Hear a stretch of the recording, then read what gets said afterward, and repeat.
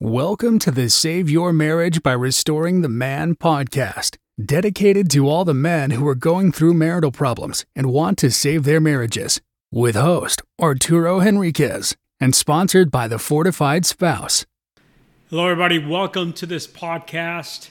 So, am I the problem? It's interesting because I was looking on my website and I noticed that several people had been searching for, am I the problem in my marriage? Which is kind of interesting when there's kind of a trend. And so then I open up an email and have a couple of messages from people who, and I'm mincing words here, but are asking the same thing. Maybe I'm the problem. Am I the problem? Am I the one who messed this up? And so I want to jump out, since that seems to be kind of a concern for people, and talk about whether you are the problem. But I want you to understand that we're going to kind of make a turn with that, because I think that that's not always the best question. In fact, I would put it as there are several questions that are better that we're going to get into just a minute. So let's talk about this. This is just kind of one of those questions that comes up over years, with people wondering, are they the problem? Are they the issue in their life? Am I the issue in my life, in my marriage, in my work, in my relationships? Whatever that is, that they're having problems. The fact is that I can say that they are certainly pieces of the puzzle. So I've had people in the program that have told me the exact same story about relationship after relationship after relationship. I had one person who came in and said, I can't believe it. My spouse is always lying to me and cheating on me. And my friends are always betraying me, and work is screwing me over. And I finally stopped him and I said, hey, I just want to raise one question for you. And he said, what's that? And I said, what do you see as the common issue? And he said, yeah, I know, right? People are just jerks in the world. And I said, no, the common issue is you. You are true in all of those issues. So I wonder what it is that's driving that. The fact is, whatever is going on in our lives, we either allow it or create it in some way. Now, does that make us the problem? Does it make it our fault? So before we answer that, let me talk a little bit about it theoretically. One of the things that I discovered in college was the idea that we exist in systems. And it was pretty eye-opening for me. So I had gone through my education. I was brought up in probably the same kind of Western system you are, that focuses on the individual. When we're looking at what happens in history, we look at this individual that did something. When we look at our own life, we look at ourselves as individuals. We sometimes have notions of being on a team when we're playing in sports, but many times it's still a focus on ourselves, right? We have in our Western culture this idea of the rugged individual who pulls himself up or herself up by the bootstraps and gets things done, right? It's up to us as individuals. And sometimes we miss the fact that there's more to it than just simply that. I remember years ago having a gentleman who was telling me how he was a self-made man. And I've often said that about my life, right? That I am a self-made man. That everything about his life was because he had brought something into it.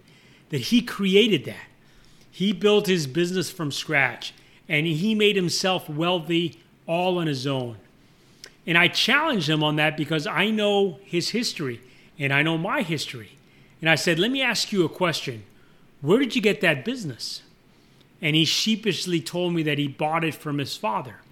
It'd been a family business. And he said, but I bought it, right?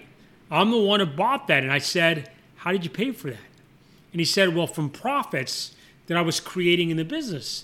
And so I said, so you basically got the business by forestalling yourself, getting profit for a while, right? Forestalling the profit that you were going to receive. That's a little different than buying it. And he acknowledged that. And then we talked a little bit about the customers that came in and made a purchase. We talked about the people who were working for him that were selling the product. We talked about the people that were delivering the product. We talked about the people that were producing the product. We talked about the different suppliers that helped us in giving us, raw materials to make the product, and so on and so forth. And he began to be aware that he wasn't quite as self-made, quote unquote, as he would have liked to, have believed himself to be. The fact is, none of us are self-made, and all of us are a product of system or systems. We're born into a family, we're born into a culture, a society.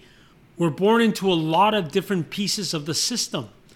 And so in college, I was presented with this idea that it wasn't the individual that mattered, it was more the system that mattered and understanding what was going on. So if we step back a minute and we not so much focus on the individual, we notice that we are all parts of systems. We grew up in a family. How you understand the world started in that family. Whatever that family beliefs were, that started there. Your members of your family, your parents grew up in families that grew up in families that grew up in families. In other words, they all had families that influenced them and families that influenced them. And sometimes psychologists tend to look at the individual and blame somebody. Often the mother for what's happened. Sometimes the father, sometimes the parents for what's happened. Missing the fact that those individuals also grew up in something. They had parents, they had mothers, they had fathers, and on and on and on it goes. The same thing I notice in marriages. It's a system. It's two people creating something bigger than themselves. As I call it, being a we, a system, a team. And by the way, you as an individual, you're a system as well. You're built up of subsystems, the respiratory system, the nervous system, the cardiac system, among many other systems. Your cells all work together as a system or subsystems. And so we're all systems as we kind of step back and we see ourselves in a bigger and bigger web of relationships. The fact is that those relationships affect us. But the fact also is that we also affect those relationships. Now, one of the things that you can notice is that parts of a system can and do break. That's true. If you look at your car is a system, all those different parts, all those different pieces fitting together to get you from one place to another. That's a system. If you look at any product, it's probably coming from a system. If you break it down, you begin to find the smaller parts that could break. If you're driving down the road and one piece of your car breaks, you might end up on the side of the road, even though almost all the rest of the car is in fine shape. So a piece of the system can break. Understand that there are times when there is a problem with one particular piece. In your family, maybe someone gets sick and it affects the rest of the system. My point here is that we are always contributing and receiving from these systems that surround us. And our focus here is about the relationship, your marriage that you're a part of, that how you interact with each other. That's a system. One of the things that happens when people get married is they begin to form habits and systems in place in their relationship so that they get through life. You and your wife probably you didn't even talk about it, broke down the needs of the household. Maybe one of you assumed responsibility for one piece and the other person the other piece. And if you did that intentionally, you may have said, hey, why don't you take care of this and I'll take care of that? Like in my family, in my relationship with my wife, I said, I'll take care of bringing in money. You take care of the family. You take care of our daughters. So sometimes it just kind of comes together in a strangely organic way that creates some dysfunction along the way, whether you talked about it or not, I mean. Now remember that system, your marriage, is on this lifeblood as we've talked about it, the connection. That system is fed via the connection that you have, physical and emotional. The reason you want to stay a part of the system is because you're in connection with each other. When that very piece of the system is disrupted, well, that's where one of the big problems in marriages comes. In fact, in a very strong marriage, a breakdown of a part can sometimes be dealt with by the system. For instance, let's say that suddenly you're not able to do things because of a health crisis. Maybe you got sick or injured and your spouse had to kind of pick up the slack, or vice versa. Maybe your spouse is injured or sick and you have to take up that slack. And in that process, the system kind of rebalances itself by moving this, parts of the systems and assuming those responsibilities. It's more organic than your car. For the car, if one thing breaks, it could take down the whole system, and it's not going to kind of rebalance itself. It could take down the whole car. But in relationships, we have fluidity. In families, we tend to compensate for the problem. Sometimes even the compensation can get us into trouble. For instance, if one person begins to take back from responsibility, step back from what they need to be doing, the other person might step up to make sure it happens, and in the process, assume more and more responsibility until they are overwhelmed. They are overcompensating because that other person is undercompensating. And that can happen in any relationships, and that's more organic. Any system that's based in relationships, it's more organic. That does happen. The other day, I was talking with somebody who was telling me about their family that they grew up in. And in that family, the father abandoned the family and the mother was mentally ill. From the time that child was 12 years old, that child was responsible for the income. Imagine that at that age. Now, the adult was looking back, realizing that no 12-year-old should be out trying to make money for that family. Yet that was the circumstances of this family. Yet that was what that child was having to do, feeling all that responsibility. And they would come home to find that their mother was not able to function, not be able to cook or clean or take care of anyone. And because there were more kids in the family, that 12-year-old, which then became a 13-year-old, and then a 14-year-old and a 15-year-old, etc., was having to take responsibility for cleaning the house, getting food on the table, and taking care of the younger children. No surprise that when that person hit adulthood, that person was hyper-responsible. Until one day, that person was exhausted and couldn't do it anymore. So that person had compensated for years, but there was a toll to it. There was a cost. And he brings that into that relationship. All that to say that when we are in relationships, the danger is pointing to one piece and saying, that's the problem. And that's the problem with the question of, am I the problem? Am I to blame? It's looking for blame. The problem with blame is it's always bound in the past, right? The second thing is it removes all of the systems in place. It removes all the relationships in place that are a piece of the puzzle. So it's isolating it to one piece. It's kind of like you take your car to the mechanic and they say, well, yes, this happened in your car and that's why it broke down. That's very clear. That's black and white. It's a mechanical piece that could fail. In relationships, it's very much more to it than that. It's way more complex. There's much more of an interplay and a much more of a dance in the relationship that has to be looked at. So instead of asking the question, am I the problem? The better question is, what role have I played in the system breaking down? What role have I played gets you to look at how the dance happens in a relationship, how the web of that relationship worked together or didn't work so well together.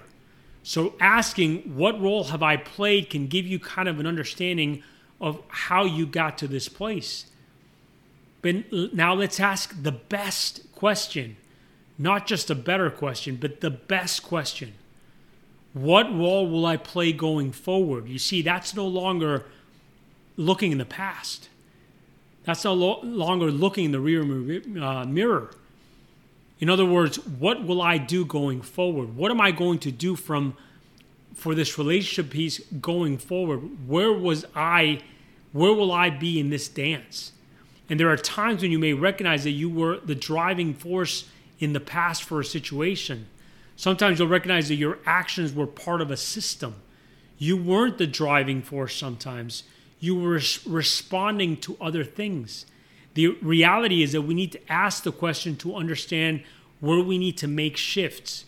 If we haven't shown up in our relationship and we look back and realize that we weren't showing up, there's an opportunity to change that going forward. And that's the last question. If we were maybe doing too much, taking too much responsibility, and at the same time pulling that for somebody else, we might have to step back and say, I was part of that as well. I allowed that to be the case. I was overcompensating for somebody that was undercompensating. This is a space between the blame and responsibility. And that's where I want to leave this focus. We're about responsibility, the ability to respond. That's what we're all about. We can always go differently going forward. The nice thing is that we're often given the opportunity to course correct in life. Blame to responsibility is probably the most important task we have in maturing. Stop blaming and start taking responsibility, which is the ability to respond. To stop looking for who's to blame, stop asking, am I to blame? And start saying, how can I make a difference here? What is my responsibility in the process? I often use this example. If the house is burning down and you're standing in the house, is now the best time to ask who lit the fire? To look for blame? Or is it a great time to say, how do we deal with this? How do I get out safely? How do I get anybody else I can safely out of this burning house, out of this crisis? Later on, you may ask, okay, what do we need to do to make sure that doesn't happen again? But that's a forward-looking question after you've already made it through the process of recovery and you've made it out safely. A friend of mine told me once something that has become a core belief of mine, which helped me through my dark times as I was dealing with my marriage breakdown. And this to me is one of those pivotal points, and it is to recognize that people do the best they can given where they are.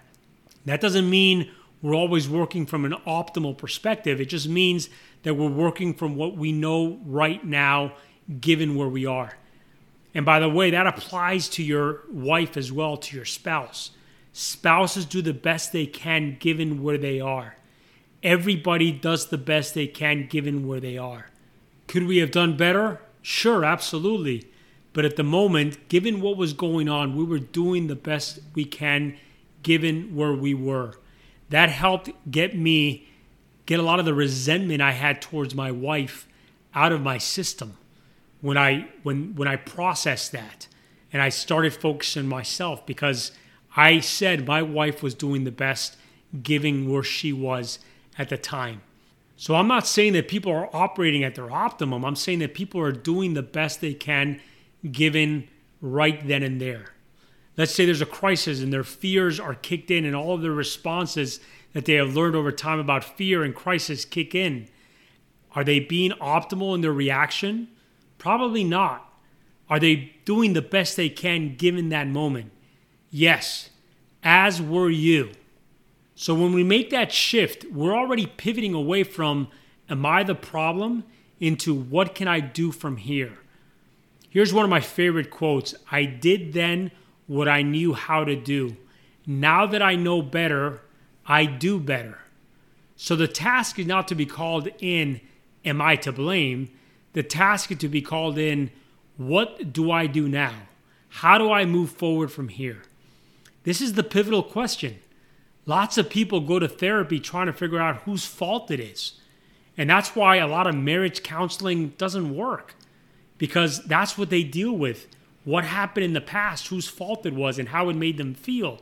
There's a healing process that takes place, but it doesn't get you to the next place. What are we doing from here, right? When we're focusing on whose fault it was. The growth step is asking, what do I do from here? How do I transform this into something better? How can I get to a better place for me, for my life, for my relationships, for my wife, for my family, for everything else? One of the things I've often said is that people go to therapy for one of two reasons, either to change or to not change.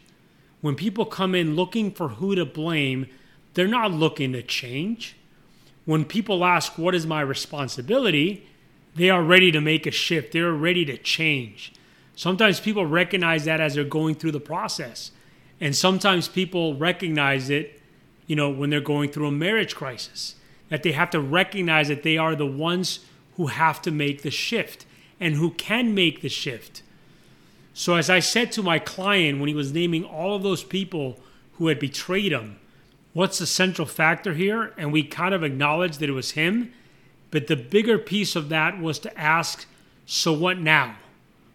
Remember, I did note earlier that everything that is in your life, you either allow to be there because you continue the process or you've created it to be there.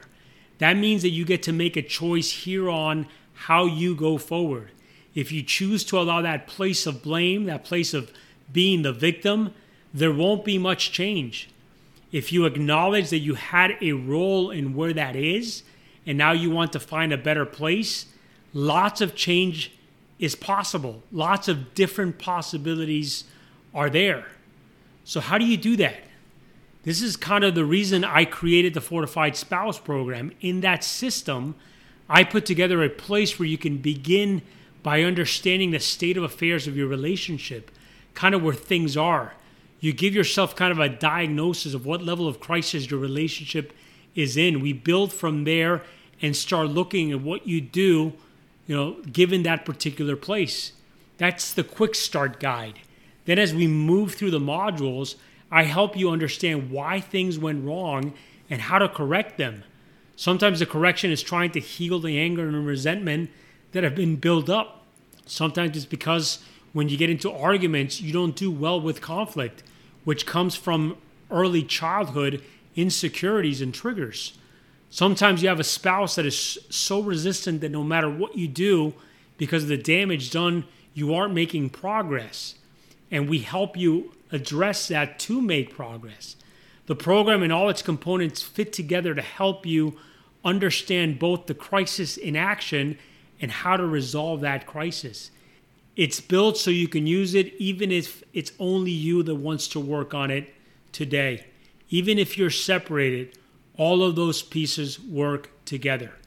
The relational process that is a system of which you are now part of, right? You are not the problem. You are a part of the problem. Remember, when asking that question, am I to blame? Am I the problem? Realize that you are part of a system. You are part of the problem. And looking back is not going to help you in your future. The only thing you can do is work on the what am I going to do today? How am I going to react? How am I going to take responsibility? Because I am able to respond.